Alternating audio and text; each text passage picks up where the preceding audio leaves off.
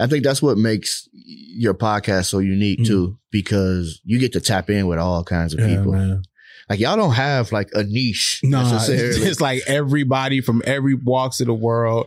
You having 9, 10, 12 different conversations with different people every single day, you know, and it's, you got to keep up.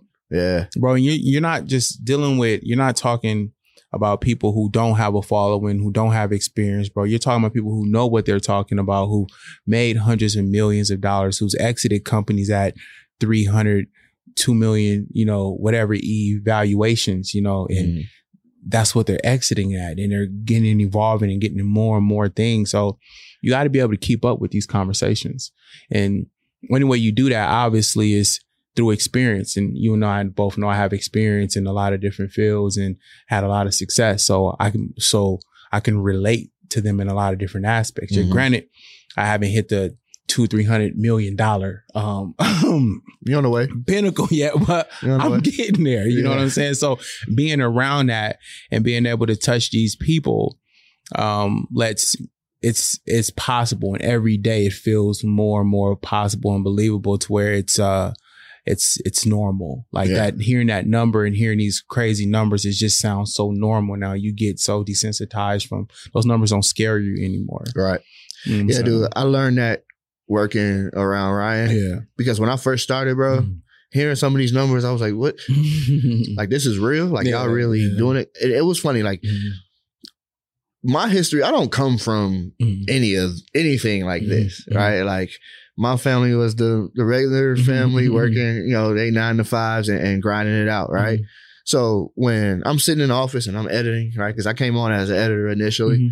As I'm sitting there and I'm editing, and the door swings open and they're like, hey, we got this deal we all going in on. It's going to be a $40,000 return. Y'all want in? I'm like, what you mean? Like, how much I need for that? Right. They're like, oh, it's 10K.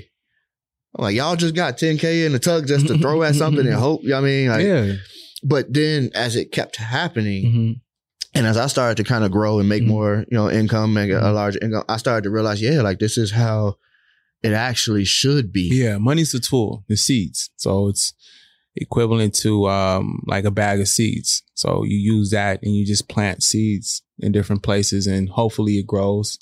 Even with farmers aren't successful in planting all the time. Yeah. You know, they plant thousands and millions of seeds, bro. Not all of them grow. Yeah. And you just got to take those losses as you get more tolerant to risk. Yeah. So your risk tolerance get higher, and then, you know, understanding money, it's just, you know, it's a tool. Yeah. And I learned that keeping the seeds in the pack in the drawer, they're dead. So holding on to what you get doesn't help either. Nah. And that really encouraged me. And maybe you can tell a story too about yourself, but I learned that I started seeing increase when I started helping. Like figuring out how to put people on and really try to help improve other people and help in any way. Yeah. Right. And so like I learned then, like, that you're planting seeds in other people while also having the opportunity to plant your own seeds and help your own growth. Yeah. And so like that's been a big part of like what I've seen in the last couple of years. Most people that are seeing success are doing that. Right? Well, yeah, it's true, but then there's also, you know, no good deed goes unpunished. So you have to understand that a person you help will hurt you at some point or become your competition. Yeah. So understand that everyone don't have your heart. Yeah. You can't put your heart and how you are and your beliefs in everyone else. So you can't really expect that kind of return from a human being. And I think that's something that I think we all battle with, but I battle with myself. I like helping people, but I know what comes with it. It comes with pain. Yeah. So yes, you get blessed, right, from the universe, obviously, but then you also get this monster that you may have created, and you didn't mean that. You meant well, but who they are is who they are. So right. It's a double-edged sword with hurting people. I kind of have altered feelings about, you know, when it comes to that. But when it comes to my tribe, I'm all about empowering the tribe for sure. Oh, yeah. For sure. Yeah. And I think, too, to kind of go back on that, I think I had to learn to lower expectations. Right. And that removed the pain of the outcome. Right. So I go into it like it's no different than like somebody borrowing something from you. If I'm gonna give it to you, I got no expectation of getting it back. Right, I give it to you. It's my heart saying, "Hey, here you go. Whatever you do with it is on you. However you decide to handle it afterwards is on you. But my heart said I should do this, so I'm gonna do this." Right, and I believe that mindset change, and it may help you too. You may be like, "I get it now. Like I got no expectation from you." I mean, I give and I do things without expectation, but I hate the fact that I kind of know in my heart, like, it's going to backfire on me, but I'm going to help you. Yeah. But I already see how you are, but you got to drive. Right. You know, it's kind of like what Jay said. He said, what he say? He said, I'm going to find, I know my competition out there.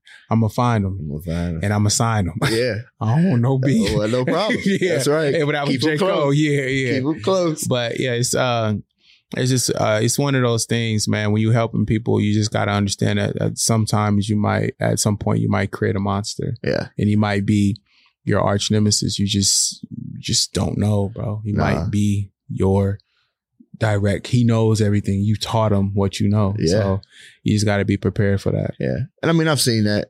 I've seen that around here. Like I've literally seen people grow and then forget what got them there. Well, they're supposed to. Yeah.